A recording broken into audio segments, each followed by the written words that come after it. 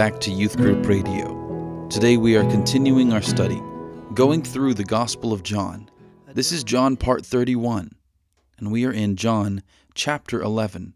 It's a very familiar story, but one that I pray we can hear with fresh ears. A man named Lazarus was sick. He lived in Bethany with his sisters, Mary and Martha. This is the Mary who later poured the expensive perfume on the Lord's feet and wiped them with her hair. Her brother Lazarus was sick. So the two sisters sent a message to Jesus, telling him, "Lord, your dear friend is very sick." But when Jesus heard about it, he said, "Lazarus' sickness will not end in death. No, it happened for the glory of God, so that the Son of God will receive glory from this." So although Jesus loved Martha, Mary, and Lazarus, he stayed where he was for the next 2 days. Finally, he said to his disciples, "Let's go back to Judea." But his disciples objected. "Rabbi," they said, "only a few days ago the people in Judea were trying to stone you. Are you going there again?" Jesus replied, "There are 12 hours of daylight every day. During the day people can walk safely. They can see because they have the light of this world. But at night there is danger of stumbling because they have no light." Then he said, "Our friend Lazarus has fallen asleep, but now I will go and wake him up." The disciples said, "Lord, if he is sleeping, he will soon get better." They thought Jesus meant Lazarus was simply sleeping, but Jesus meant Lazarus had died. So he told them plainly, "Lazarus is dead. And for your sakes, I'm glad I wasn't there, for now you will really believe. Come, let's go see him." Thomas, nicknamed the Twin, said to his fellow disciples, "Let's go too and die with Jesus." When Jesus arrived at Bethany, he was told that Lazarus had already been in his grave for 4 days. Bethany was only a few miles down the road from Jerusalem, and many of the people had come to console Martha and Mary in their loss. When Martha got word that Jesus was coming, she went to meet him, but Mary stayed in the house. Martha said to Jesus, "Lord, if only you had been there, my brother would not have died. But even now I know that God will give you whatever you ask." Jesus told her, "Your brother will rise again." "Yes," Martha said, "he will rise when everyone else rises at the last day."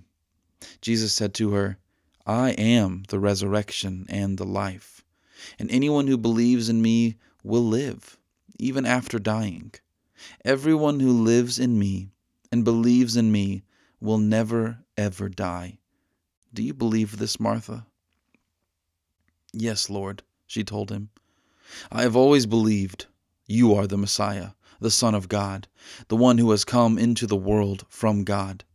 Then she returned to Mary. She called Mary aside from the mourners and told her, "The teacher is here and wants to see you." So Mary immediately went to him.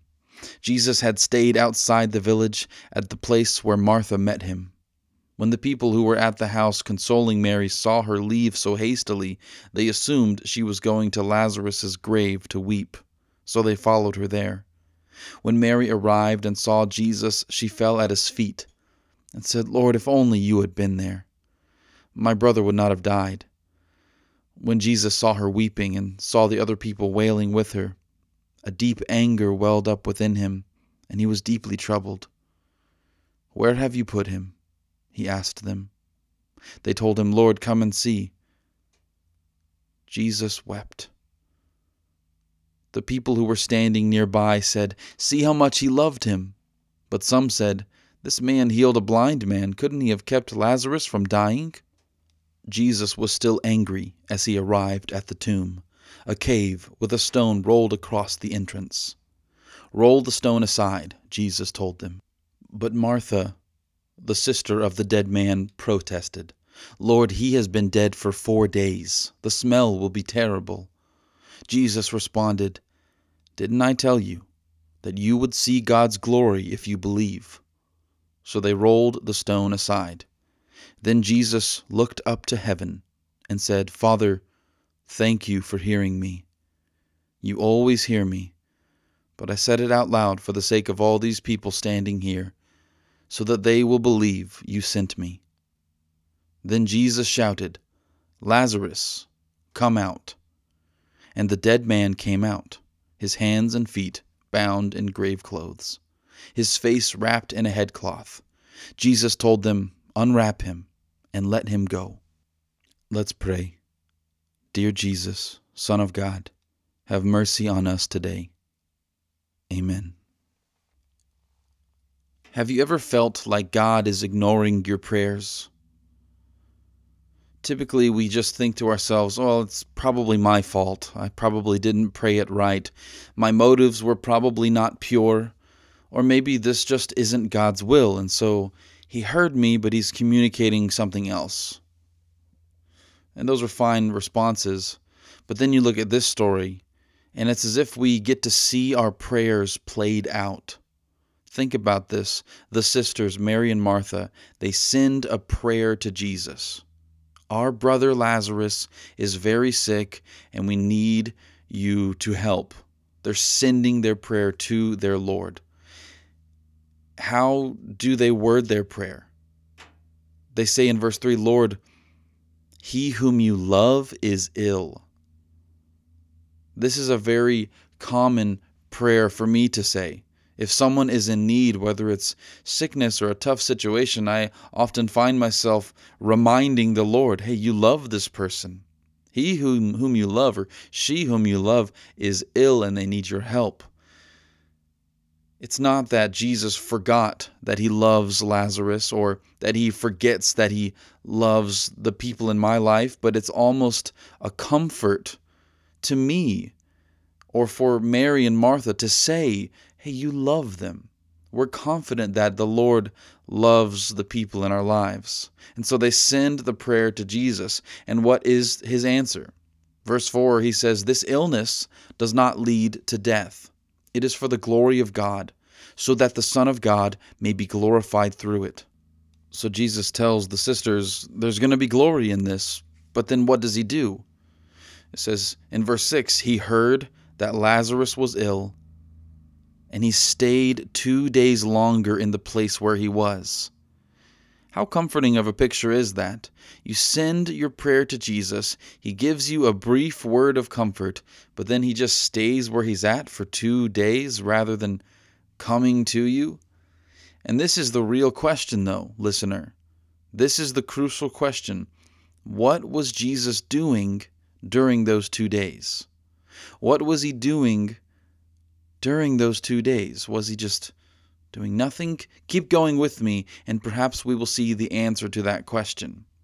After the 2 days, Jesus says to His disciples, "All right, let's go back to Judea." His disciples are worried, though, because they know that there are a lot of influential people in Jerusalem who want to have Jesus killed. But then Jesus tells them this strange little saying in verse 9 about how people who walk in the daytime don't trip up, but people who walk around at nighttime do trip up. What does that mean here? He's reminding them that He is the light of the world. Right? In John 8, verse 12, He said, "I am the light of the world. Whoever follows me will not walk in darkness, but will have the light of life." Jesus is saying here in John chapter 11, verse 9, that the only way they are going to know where to go is if they follow Him. If you try to steer your course by your own understanding, by your own logic, you will trip up. They had good logic. People want to kill you. People want to kill you, Jesus, in Jerusalem. Now you're wanting to go towards Jerusalem. That's a bad start of an equation. Maybe we should reconsider going. But even when everything makes sense on paper, it is still our own efforts and therefore darkness. We can make sense of something on paper, but if we're not following Jesus, it's still walking in darkness. And Jesus explains, Lazarus is sleeping and I need to wake him up. The disciples don't get it. They're still relying on their own logic, their own understanding. They say, well, let him sleep, Lord, he'll be all right. And so Jesus has to spell it out plainly. Lazarus is dead. We're going to him. And then we're introduced to this character, Thomas. He speaks up and says, let's go, guys. Even if we die with him, let's go and die with him. His understanding is still wrong. But right there, Thomas demonstrates something crucial: faith. It's not much faith. He thinks that Jesus is probably wrong and is about to get them all killed, but he still has faith that he needs to trust Jesus, even when it makes zero sense. Jesus and the disciples finally make it to the town of Bethany, which was just 2 miles outside of Jerusalem, and was where Mary and Martha and Lazarus were from. But by the time Jesus gets there, Lazarus has already been dead and in the tomb for 4 days. When was the last time you said, "if only"? If only. If only he hadn't stepped in front of that car. If only I had worked a bit harder and not failed the exam.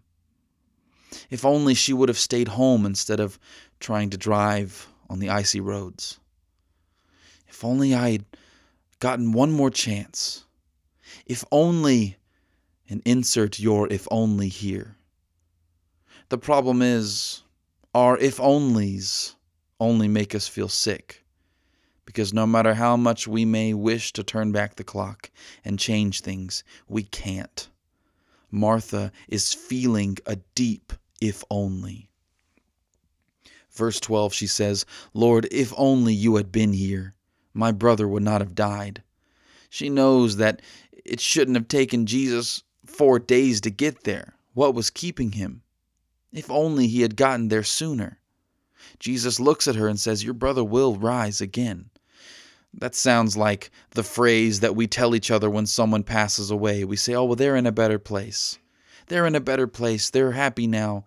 It sounds nice, but it doesn't change the pain felt by the sudden loss of a loved one. Martha responds by saying, "Yes, I know. He will rise again in the resurrection on the last day." You see, for Martha, and for many of the Jewish people in the first century, the resurrection was something that would happen on the last day, when people would be raised from the dead to live in God's new world. But do you see, for Martha, the resurrection is something far off. The last day. The resurrection is something she can't see or touch. More than anything, it is just something to give her a little bit of hope. But then Jesus says in verse 25, "I am the resurrection and the life." Jesus is once again, with his words, answering our question of who is Jesus. And today he says, "I am the resurrection and the life. Whoever believes in me, though he die, yet shall he live. And everyone who lives and believes in me shall never die. Do you believe this?" According to Jesus, resurrection isn't just a distant future event. Resurrection isn't just a doctrine to believe in or theorize about. Resurrection is a person. And here he is, standing right in front of Martha. And he is asking her to make a huge jump of faith, trust, and hope. She says, "Yes, Lord, I believe that you are the Christ, the Son of God, who is coming into the world." He is challenging her, urging her to exchange her if only for an if Jesus. It's no longer if only. Now it's if Jesus. If Jesus is who he says he is, and who Martha is beginning to believe he is, if Jesus is the Messiah, the one promised by the prophets, the one who was to come into the world, if Jesus is God's own Son, if Jesus really is the resurrection, if Jesus really is the life, if Jesus really is who Martha says he is, then she must have faith. If Jesus really is who he says he is, then we must have faith. Most of us are aware of Mary and Martha. Luke chapter 10 shows us a story which portrays Martha as the busybody and Mary as the calm, quieter one. We see it in this story as well. As soon as Martha heard that Jesus was in town, she ran to him to confront him directly.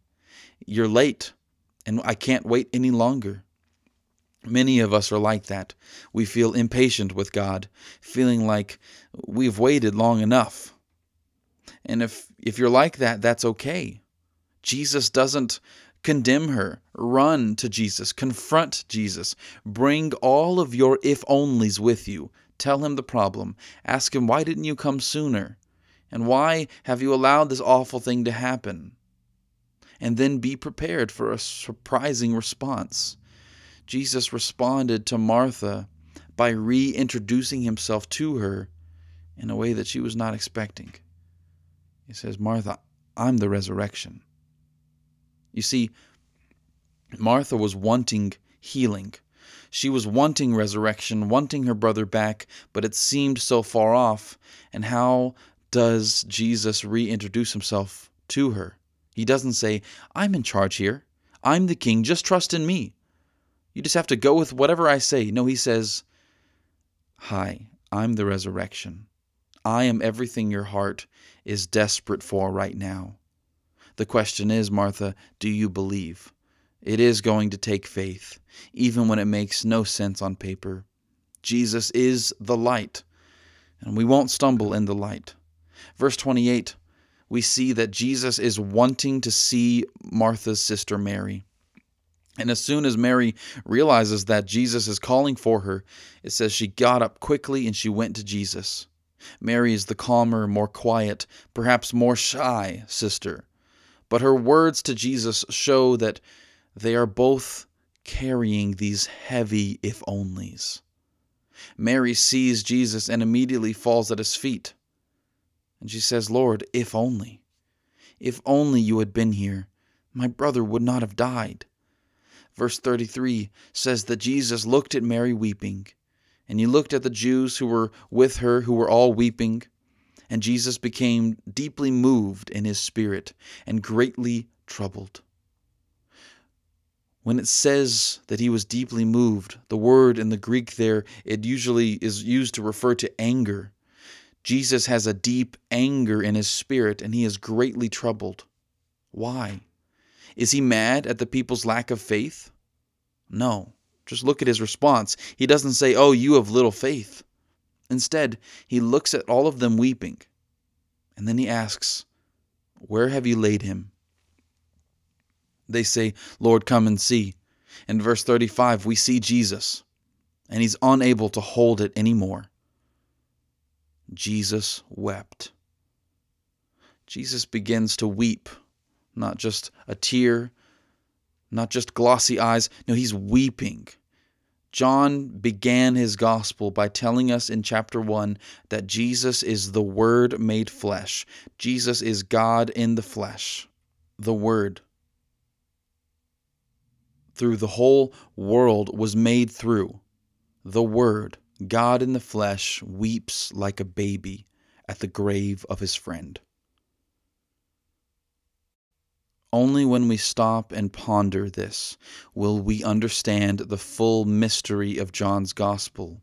Only when we put away our constructed portraits of who God is and replace them with pictures in which God can cry with the world's tears will we begin to discover what the word God really means. Jesus bursts into tears with everyone else. Isaiah 53:4, he has borne our griefs and carried our sorrows. Jesus does not say, suck it up, I'm here, I can fix it. No, he weeps. He cries like a baby. You are never alone in your tears. Jesus is the man of sorrows that Isaiah prophesied about, and he knows our grief, he knows our pain, and he shares our sufferings, and then he takes on our sufferings upon himself, and he cries with us and for us. Some in the crowd were moved by his tears, but others were confused. Why is he crying? Couldn't he have done something about this? He opened the eyes of the blind. Couldn't he have healed Lazarus before this happened? What we will eventually see in John's Gospel is that Jesus came not only to open the eyes of the blind and heal the sick, he came to die for the world. It is only through his death that the world can be saved. There is a straight line from the tears of Jesus in verse 35 to the death in which Jesus will share and bear not only the grief and pain of the world, but also the doom of the world. Then in verse 38, Jesus is deeply moved, deeply angry again. What is he angry at? He came to earth to defeat sin and death, and here he is standing at the tomb of his friend, staring death in the face. In a way that words won't capture, Jesus is angry at death, and he does not accept it. He says, "Take the stone away." Martha speaks up, and she's worried. It's been 4 days. It's going to smell terrible. It seems like a shallow concern, but she doesn't want the whole town grimacing at the smell of her late brother. Jesus replies to her by saying in verse 40, "Did I not tell you that if you believed, you would see the glory of God?" Jesus then lifts up his eyes and prays to the Father, which we will look at in just a second. And then he cried out with a loud voice, "Lazarus, come out." In Mark chapter 5, Jesus raised Jairus' daughter from the dead. But when he did it, he ordered that almost everyone leave the room, and he strictly told them not to tell anyone what happened.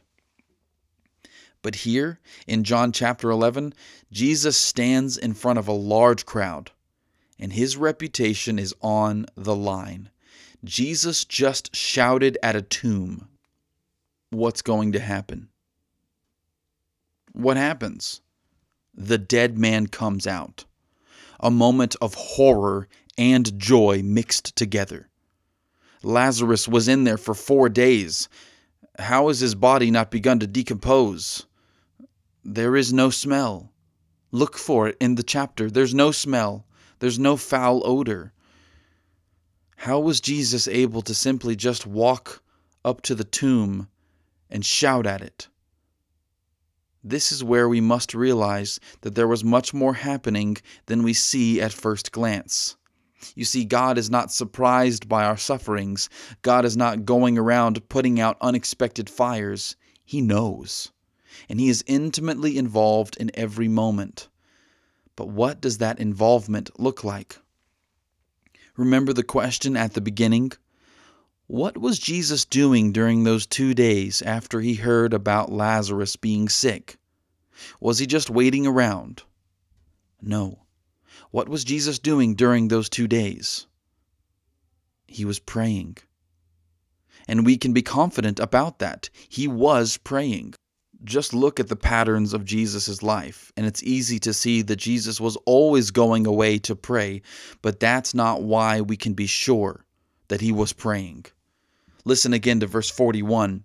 They took away the stone, and Jesus lifted up his eyes and said, "Father, I thank you that you have heard me.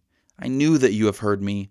I knew that you always hear me, but I said this on account of the people standing around, that they may believe that you sent me." So Jesus thanks the Father for hearing him. But that was the first dialogue in this chapter that we have seen between Jesus and the Father. This is the first time we are seeing Jesus pray. And his only prayer is him thanking the Father for hearing him. This is where we realize that Jesus spent 2 days praying for this very moment. When it seemed like he was ignoring Mary and Martha's prayers, he was praying for them. Think about this. If Jesus felt it right to spend time praying and waiting, how much more should we, when we're faced with the trials of life, realize that it is right to spend time praying and waiting? But don't be afraid. Don't be afraid to bring your if-onlys to Jesus. And let Jesus transform those if-onlys into if-Jesus. If Jesus is who he says he is, then before I ever brought my if-only to him, he was already praying for me. If Jesus truly is God in the flesh, then I can know that God weeps with me in my darkest of moments. If Jesus really is the resurrection, then he is calling your name, telling you to get out of the tomb, calling you to move on from the cobwebs and decay and follow him into new life and new light. The story of Lazarus isn't in the other Gospels, and some have suggested that the other Gospel writers were wanting to protect Lazarus from any unwanted and dangerous attention. But by the time John wrote his Gospel, most of the disciples had already passed away, including Lazarus. Before we end, I want to listen to verse 34 one more time. Jesus said, "Where have you laid him?" And they said, "Lord, come and see." In John chapter 20, we see another scene with a tomb. We see once again this character, Mary, the sister of Lazarus and Martha. And Mary is weeping outside of a tomb. But this time it's not the tomb of her brother. She's not weeping at the feet of Jesus. No, she is weeping at the tomb of Jesus. She says in verse 13, "I don't know where they have laid him." Do you see the parallel? In chapter 11, Jesus is weeping outside of the tomb. Chapter 20, Mary is weeping outside of Jesus' tomb. In chapter 11, Jesus asks, "Where have you laid him?" In chapter 20, Mary asks or says, "I don't know where they have laid him." And in chapter 11, Jesus calls out Lazarus' name to bring him out of the tomb.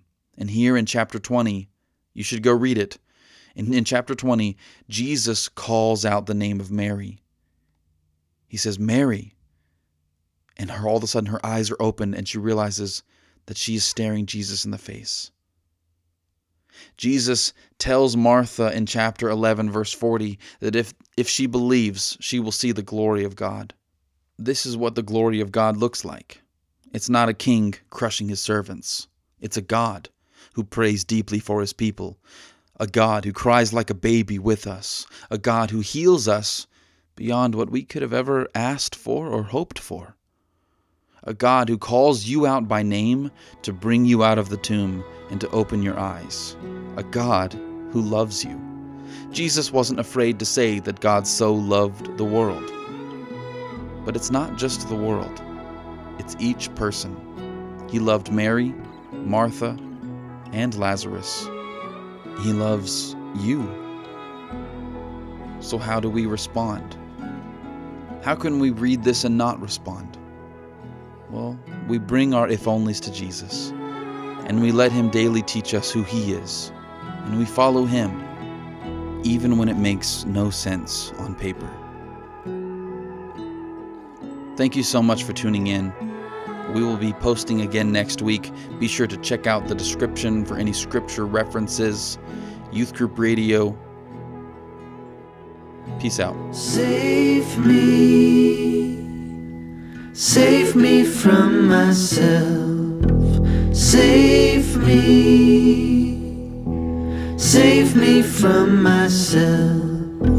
Save me from myself. Save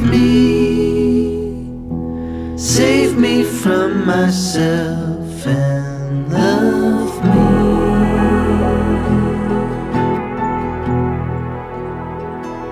Save me from myself and